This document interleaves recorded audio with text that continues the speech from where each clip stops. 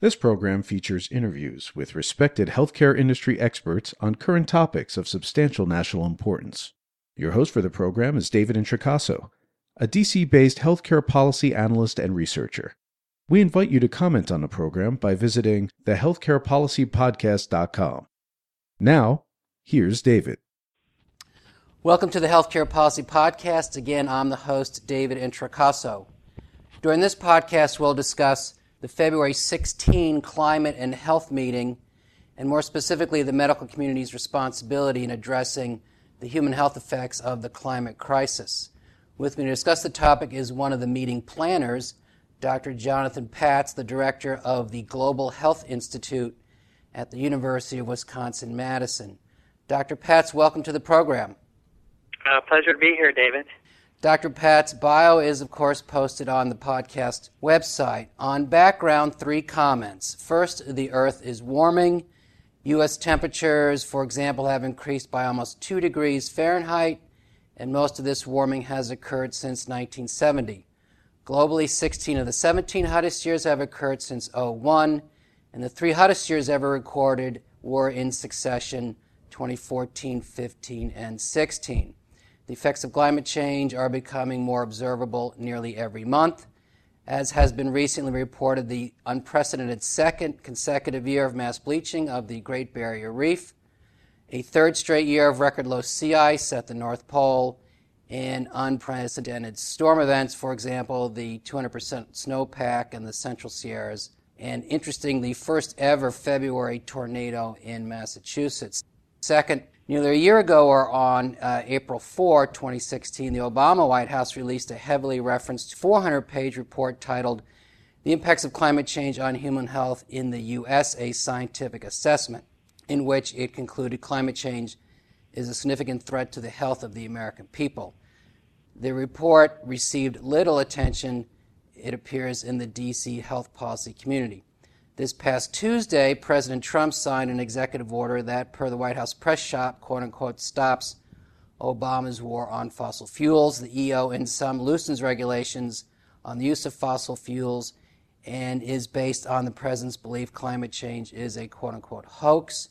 Among other things, the EO allows the EPA to review the president or the previous president's Clean Power Plan initiative, lifts a 14-month moratorium on new coal leases on federal lands, and eliminates guidance that climate considerations be factored into NEPA environmental reviews. It's anticipated the president next will withdraw from the 15 Paris Agreement. Lastly, third, to the extent the climate crisis is being addressed, the first ever CO2 emissions dropped in 2016, absent an economic crisis. Again, the first time that's happened. And China, the largest greenhouse gas emitter, while increasing electrical consumption last year by 5%, managed to reduce its carbon emissions by 1%. So with that as background, Dr. Patz, let me start with this question. How did this February 16th one-day conference come about? So this conference, which happened down at the Carter Center in Atlanta, it was a conference that happened. We were sort of planning a conference already with the Centers for Disease Control and Prevention, but that actually, the CDC decided against holding that meeting at the time to be postponed for a later time. But because the American Public Health Association has declared 2017 to be the year of climate change and public health, with the climax event happening in Atlanta this coming November for the annual conference of the American Public Health Association. The theme is climate change.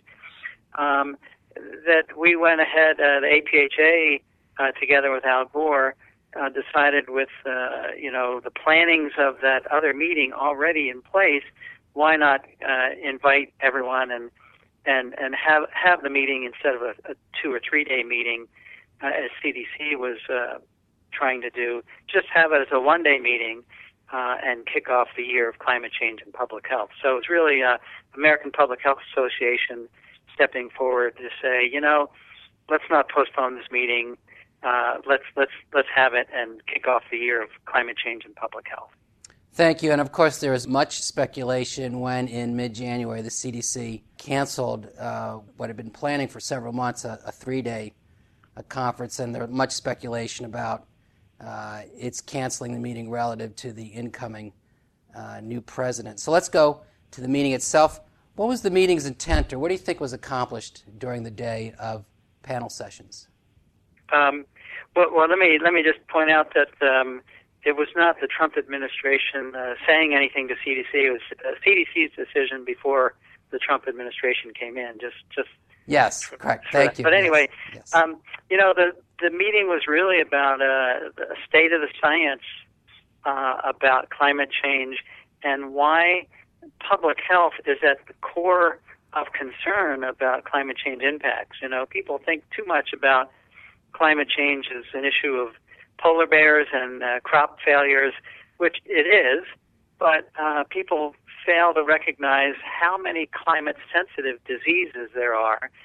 And so, the meeting really was to, bring that to the attention that we really need to view climate change through the frame of public health. It's a health issue when you think about how many pathways through which extreme weather affects us, be it from heat waves and storms to crop failures, water contamination, increase in insect-borne diseases that are sensitive to very small shifts in temperature, as well as forced migration. Sea level rise and storms are going to be making populations be forced to move, and so that's a public health concern.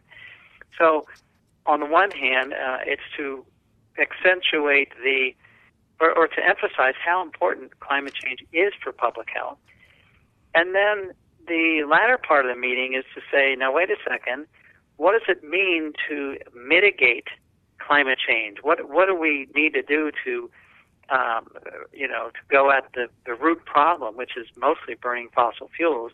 And when you look at that, climate change policy to reduce greenhouse gas emissions, even without thinking about climate change, a low-carbon economy is a much healthier economy when you think about air pollution and sedentary lifestyles, for motorized vehicles. The opportunity through cleaner air and promotion of physical fitness are enormous health co-benefits from climate policy. So those things were discussed as well. Thank you. And I'll make note, and I'll post the link to the webcast with this podcast recording.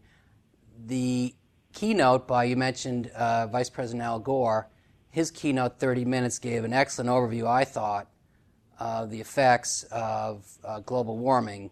And I would recommend anyone, the webcast is 8 hours, but I would recommend anyone who's interested certainly listen to Vice President Gore's 30-minute keynote. Let's get into more of the details here. So the morning sessions for the meeting were moreover descriptive, how climate change or global warming adversely affects human health. The afternoon sessions were more prescriptive, that is, what's being done to protect human health from threats posed by climate change. Can you briefly summarize some of the panelists' comments in these afternoon sessions? I was particularly interested in one noted that the second largest industry of energy in this country after the food industry is the healthcare industry. Right. Good point, David. And I think that there are a couple things. One is that visible at this meeting and in the planning of the original CDC meeting is this program called Building Resilience Against Climate Effects, the BRACE program. So there's an aspect of public health preparedness, being better at, predicting heat waves and floods and building resilience so that when these events happen, the public health community is better prepared. But what you mentioned about hospitals is something that's been a very exciting, I won't say new development, but newer development, because this comes out of the Healthcare Without Harm first initiative. And there's a real movement across the healthcare system now to take responsibility not only for treating patients and dealing with the illness right now, but to be being more responsible in thinking about their own emissions. That, as you mentioned, the healthcare system is a major contributor to burning fossil fuels and greenhouse gas emissions. So they're saying to themselves, wait a minute, this is irresponsible to be treating somebody today and harming somebody tomorrow, or somebody downwind from us. So there's a major movement across the healthcare sector. I know that Kaiser Permanente is way out front as far as green hospitals. Many hospitals, including our own, the University of Wisconsin, have now green purchasing programs and trying to be more responsible in their supply chains. So this is something, because of the recognition that health is a central concern of climate change, that the healthcare sector, step up to the plate and be responsible in its energy policies as well as its everyday treatment of people. An exciting development, and this is brand new, is that just a few weeks ago, there's a new consortium, the Medical Societies Consortium on Climate Change, about 3 weeks ago, launched a report, and the recognition that not only are public health and environmental public health scientists concerned about climate change, but it's the mainstream medical societies now, as they have more and more practitioners reporting direct effects from climate change that their patients are experiencing. There was a compelling talk from a pediatrician about the asthmatic children that she's seeing. And if you look at some studies about the ragweed pollen season increasing with warmer temperatures across the United States, these are things that are hitting patients right away. And so you've got the mainstream medical societies and the healthcare system and hospitals coming on board in a major way now.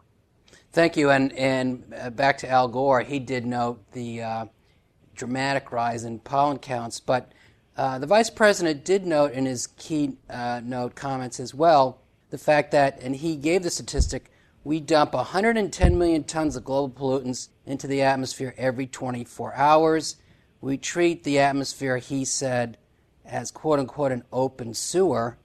I note Gore's comments because when APHA Executive Director Dr. Benjamin showed the slide listing meeting sponsors, other than APHA, you didn't see, or I didn't see, the professional medical association's involvement, although you did just note, and I have here in my notes, mention of the Medical Society Consortium on Climate and Health, formally formed last November. Amongst others, amongst the 12 organizations is the AMA, the American Academy of Pediatricians, the American College of Physicians, the American Academy of Family Physicians, and others. So that's certainly good news. But my question in all this is, what will it take to get more participation by the professional medical community involved in addressing climate crisis? What would you recommend for greater involvement? Yeah, good question. There's several groups that are coming together now, and it's growing really in leaps and bounds now. There's a major climate and health alliance. That's a global alliance, and the United States has, a U.S. part of that, and that's healthcare and public health professionals from across many sectors coming together. That's a growing group. I think as far as bringing on more of the healthcare sector, I think when people see this new consortium that has come together, the Medical Societies Consortium, and the fact that the science of climate change is pretty much settled. Climate change, it's happening. You've seen the statistic, 97% of actual climate scientists that are really studying the problem are in pretty full agreement that it's here, it's caused by humans, and we're being affected by this. And there's a solution. If we're causing the problem, we can fix it too. And there's actually been studies on that 97% study that reconfirm that this really is the case. That I think that you're going to have a snowball effect, and I think that medical societies probably will feel left out. And so now that we have this consortium pulled together that includes AMA, I think probably by way of information dissemination and learning, I think the other groups will come on board. The other thing is to think about there are two sides of this. One side being, the risks of climate change, and another side being the amazing benefits from a low-carbon society.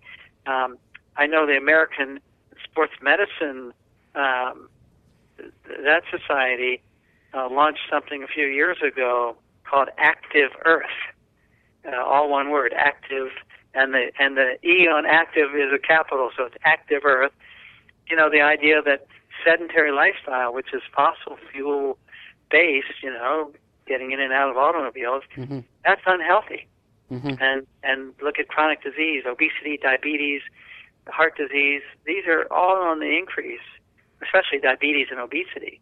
And so it's a golden opportunity for those types of medical societies to come on board as well, as they see the benefit from the climate change policies, these sort of health co-benefits from low carbon.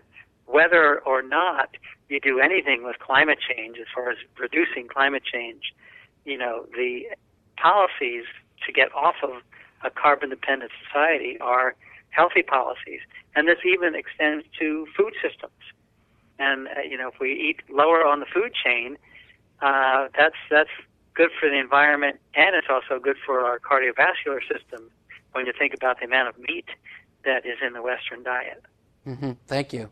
The last panel, you'll recall, was titled Communicating the Climate Health Connection.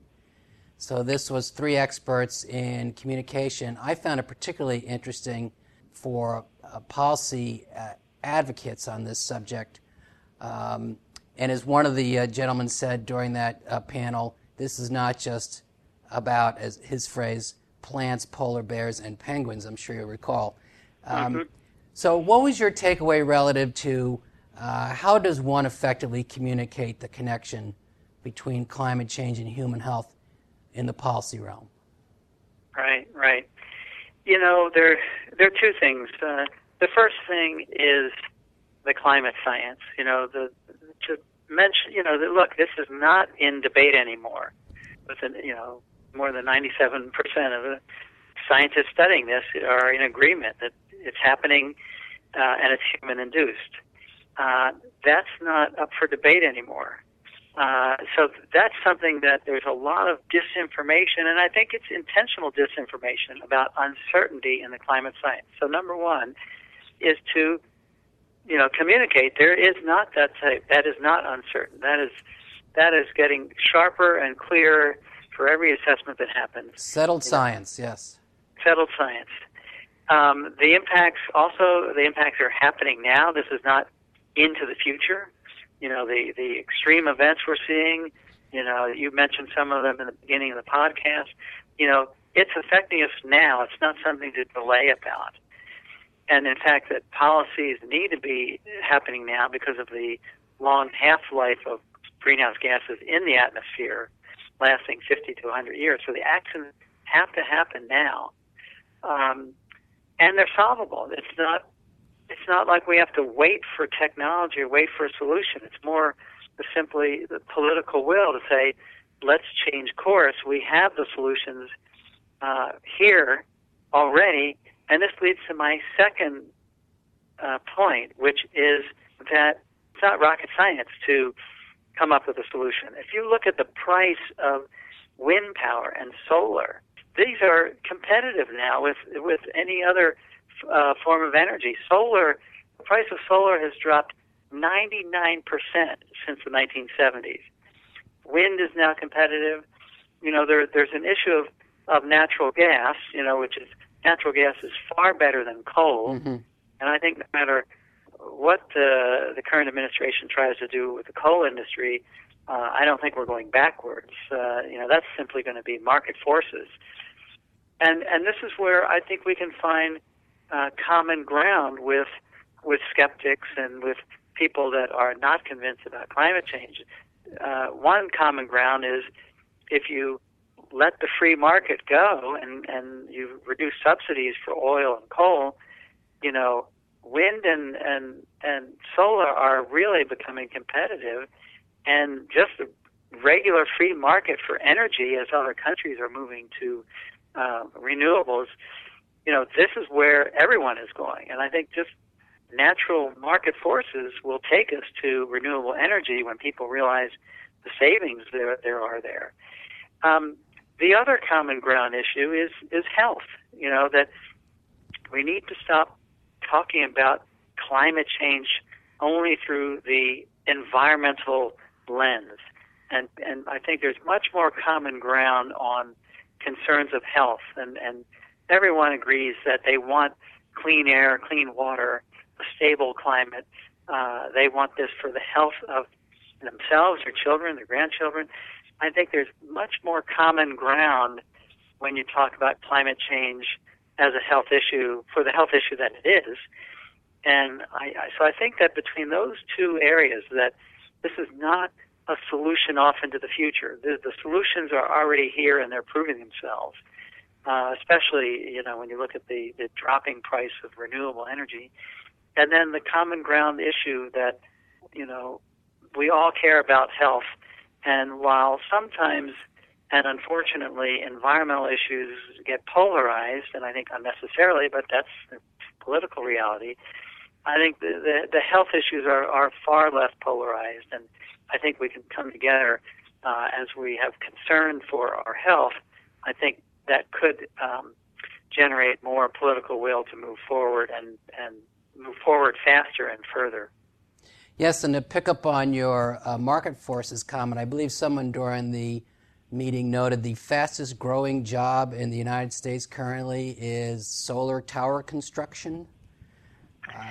Yeah. I mean, this is not my expertise, but I've seen several different reports on comparing green jobs versus fossil fuel related jobs, and what I've seen is that practically every new report is showing that there are vastly more jobs in green energy. Right. In fact, I think I saw it was 75,000 coal jobs and 700,000 solar and indoor wind jobs combined. So to close this out, I would say you're hopeful, correct?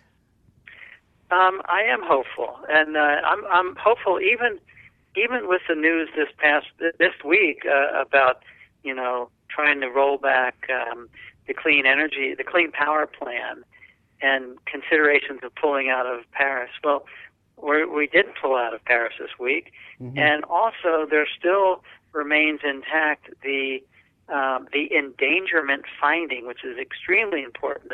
The idea that in the Supreme Court it ruled that in fact CO2 and greenhouse gas emissions that disrupt the Earth's climate do pose harm to human health, and that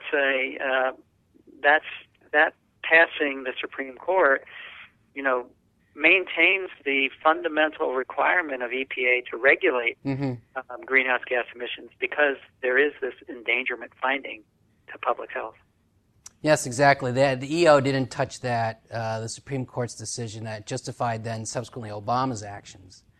So Right. With that, Dr. Patz, very helpful. I'm very appreciative.